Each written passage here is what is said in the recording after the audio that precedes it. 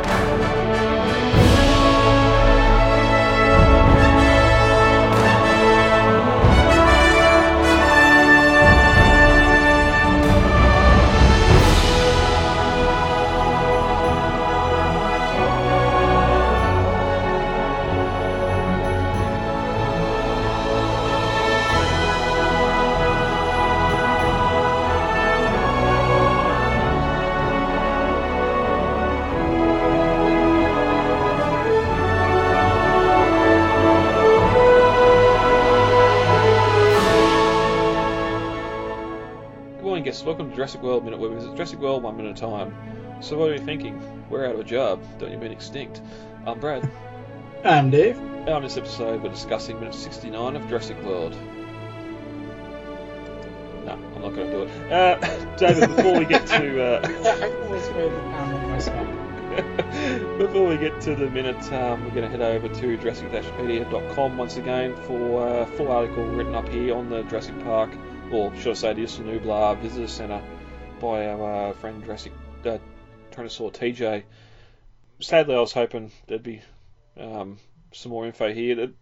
The problem with this set for Fallen King, Jurassic World, there's just not a lot of information at all. We know it was done on a stage. Colin released a sort of teaser photo just before the film's release of sort of that front door facade with sun shining on it. It was like a daytime, obviously not daytime because they're inside, but it had the actual more of a lighter shot of that Tyrannosaur skeleton above the door. I remember, and not dark like in here, but yeah, we just don't know a lot about it. But I've got the full write-up here of what the visitor centre would have been back in the day, and now with some of those blueprints getting out on the internet, we get to see a lot more of what the ground, the floor look like. Yeah, and I know for a fact that that Jurassicpedia is definitely looking to eventually host and maybe even analyze the schematics here that have been released.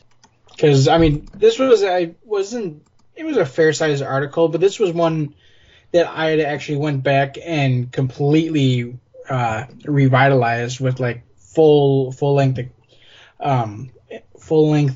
descriptions and descriptions of all the various rooms and attractions that were within it, like the dining area, the gift shop, kitchens, and even added a small production note at the end there.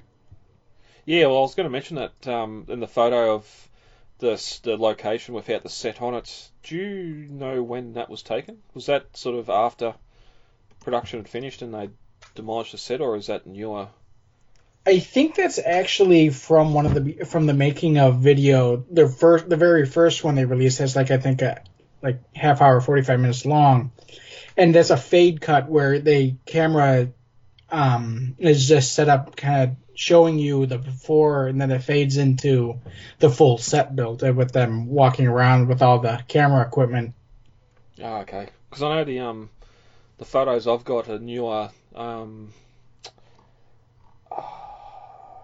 can't remember the name of the channel. If you go to YouTube and type like Jurassic Jeep inquire, and that there's actually I think there's 2 or 3 occurrences where someone over in Hawaii that owns Jurassic Jeep has driven onto the set. That road's still there.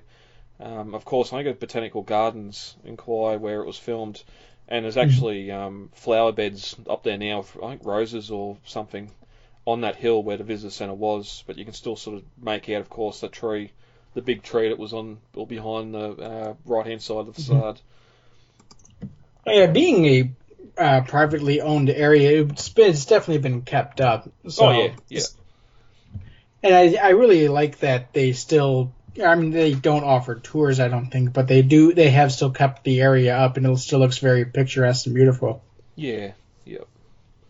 Yeah, it's not what you know, it's who you know for getting access to some of that stuff.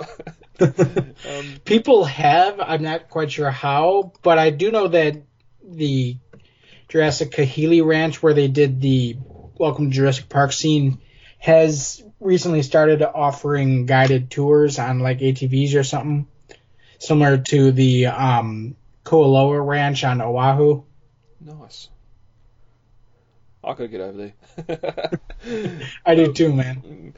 Just one thing to add too, looking at the thing here, again with those blueprints being released, there's actually a lift. When everyone walks in through the front doors and you got the bottom of the staircase, they walk up off to the right of that. It's just off screen. We don't actually get to see it on the blueprints anyway. There's a lift there that goes up to the second level, and I wonder if that's a hint to the novel where it went down to the underground garage. We see a garage in this minute, but I'm going to protest that it's not the garage. It's just a maintenance thing when we get to it. But well, it looked like in the novel there was actually two separate garages where they had the one where they had the like all the tour vehicles lined up, and then they had a small connecting one to the visitor center that I think this one is in the movie, that just housed a couple of the Jeeps and some like raincoats and stuff. Yep.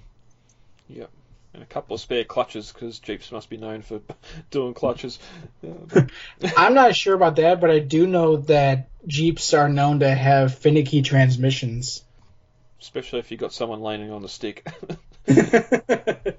No, but my mom had a Jeep Grand Cherokee for a long time, and we loved that. We loved that thing. It was great. It was just that the transmission just randomly died one day, and we couldn't reverse. We were literally stuck in a parking lot because we could not reverse the Jeep. It wouldn't go anywhere if you press the gas in reverse. Oh wow! It would only go forward. And then we did research afterwards, and it turns out that Jeeps are apparently known to have finicky transmissions like that.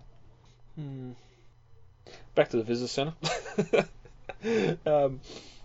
So check out this article and many more over at Jurassic-pedia.com. Where did you get that? Oh, this? I got it on eBay. Yeah, it's pretty amazing. I got it for $150, but the mint condition one goes for $300. Didn't occur to you maybe that's in poor taste? The shirt? Yeah, no, it did. I understand people died. It was terrible, but that first park was legit. You know, I have a lot of respect for it. They didn't need these genetic hybrids. They just needed dinosaurs, real dinosaurs. That's kind of enough. Please don't wear it again. Dave, reading into minute 69. I am. Minute 69 of Jurassic World opens with a familiar set of doors being opened and ends with Zach checking out a dark mural. As we continue to explore this dark abandoned building from minute 68, the boys get both doors fully open and begin to walk inside. And I love the shot looking through the doors of just the sun shining in on the bit of the grass and vegetation on the inside, but we can see ferns and plants have completely overgrown the lobby, and that shafts of light shining down from the roof, and we can hear water dripping off screen as well, so a leaky pipe. Or it could just be like condensation from the vines falling down. It is a rainforest. Yeah, yep. Surprisingly, however, the scaffolding is still there somehow. That's the wrong scaffolding is there. I'll say, we get a shot here, sort of as they looking past and panning up to the roof, and you can see the on the left hand side is sort of like a full set of scaffolding. It goes from the second level down to the ground, where in the original film it hung from the ceiling and went across to the top of the sauropod skull and never actually went to the ground. That is true. The full height scaffolding was over on the right near the staircase that led up to the second level, so yeah. Again, we'll chalk it up to something that Masrani left behind when he was still trying to consider the attraction. Yeah, it's possible they set that up to assess the roof or something to see if they could reuse the old, because remember that had the big timber beams for the ceiling that would take a lot of time to rot down, but yeah. Well, not only that, but we do know that they were basically salvaging sections of the park, and they may have wanted to consider areas of the visitor center to potentially salvage, like the gates from the tour road. Yeah, yep. Yeah. But aside from that scaffolding, I like this shot inside the rotunda as they look up and you see those iconic windows still letting light in, and the roof structure. Thatched roofs wouldn't last this long, so I'm going to call on that, but I'm sure there'd be some sort of hard lining underneath the thatched roofs, so that... Yeah, I never expected there to be actual, like, it was just only straw. I always figured that the thatched roof was just a facade for the actual roof. Yeah, and you've still got the air conditioning vent over on the right-hand side in the roof there as well, which is just like in the original film, so I do love that shot. Mm-hmm.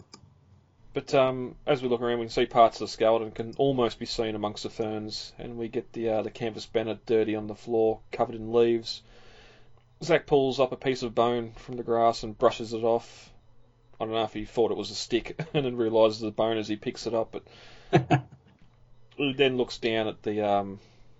Actually, before we get past the fossils or the skeleton, I don't think we've ever discussed. Do you think that skeleton had on display in the lobby? Do you think that was a real skeleton, or I'm pretty sure? I'm pretty sure that was a replica cast. Yeah, because in the when they're all crawling on it starts to collapse. It actually, like, bits bounce, and it sounds as it hits the ground. You can hear sort of that hollow noise of just like plastic or something bouncing off the ground. Yeah. I kind of always imagined it was like some kind of, like you said, polystyrene or something like that, where it was just like a fake hard resin material, not exactly like plastic, but something durable and similar that could effectively imitate fossil bone. Well, I think from memory, when Ellie falls to the ground, the rib cage falls all around her. Bits of it sort of explode and turn to dust and chip and all sorts of things. So yeah, definitely not real. Which makes you wonder here. Yes, if it was real, being rock would last.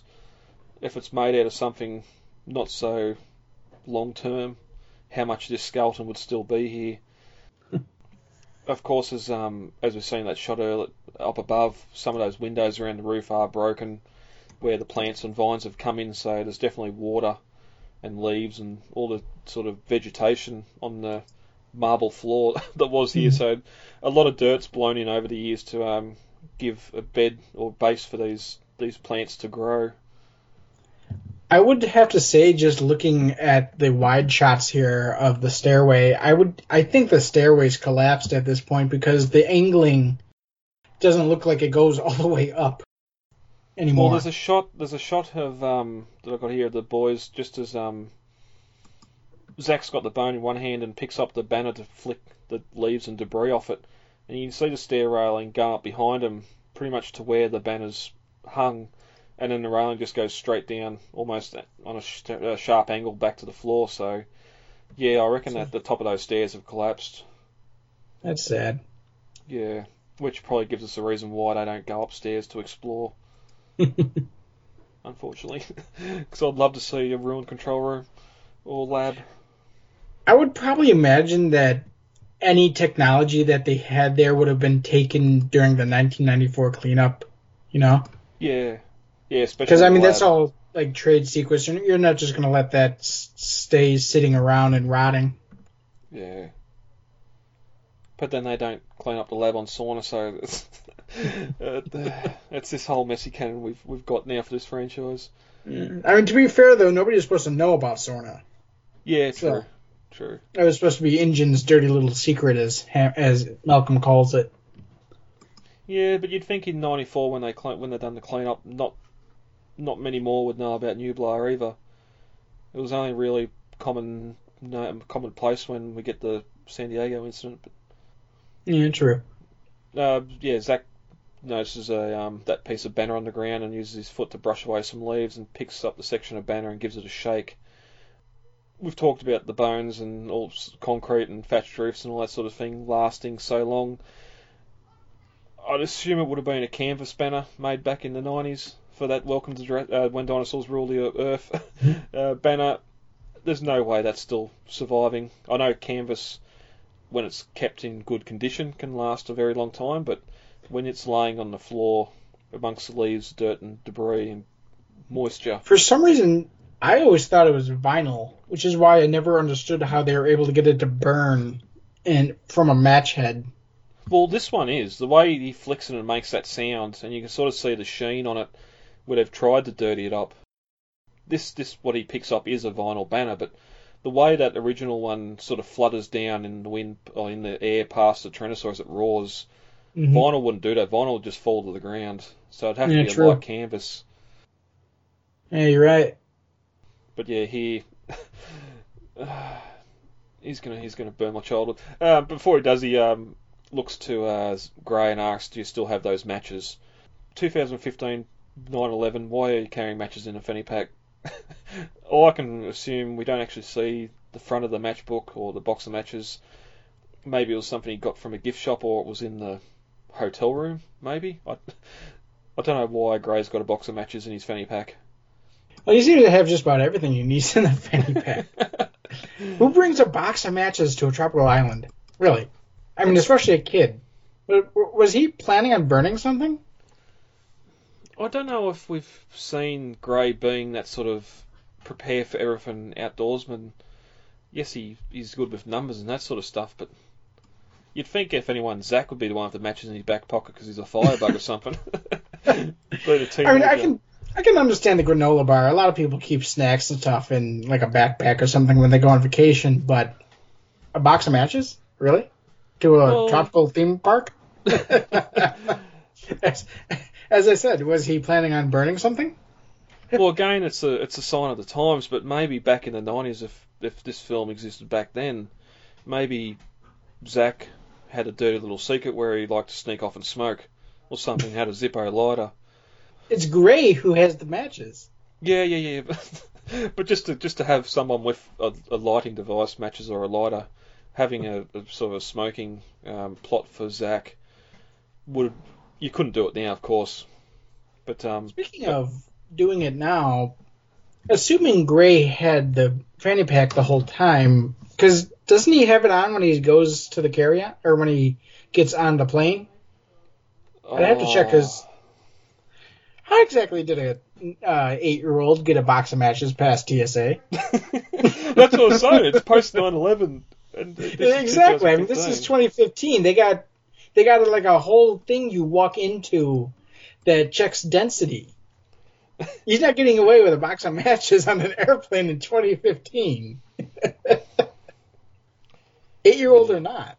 Yeah. And if he's got a box of matches in there, what else has he got in that thing?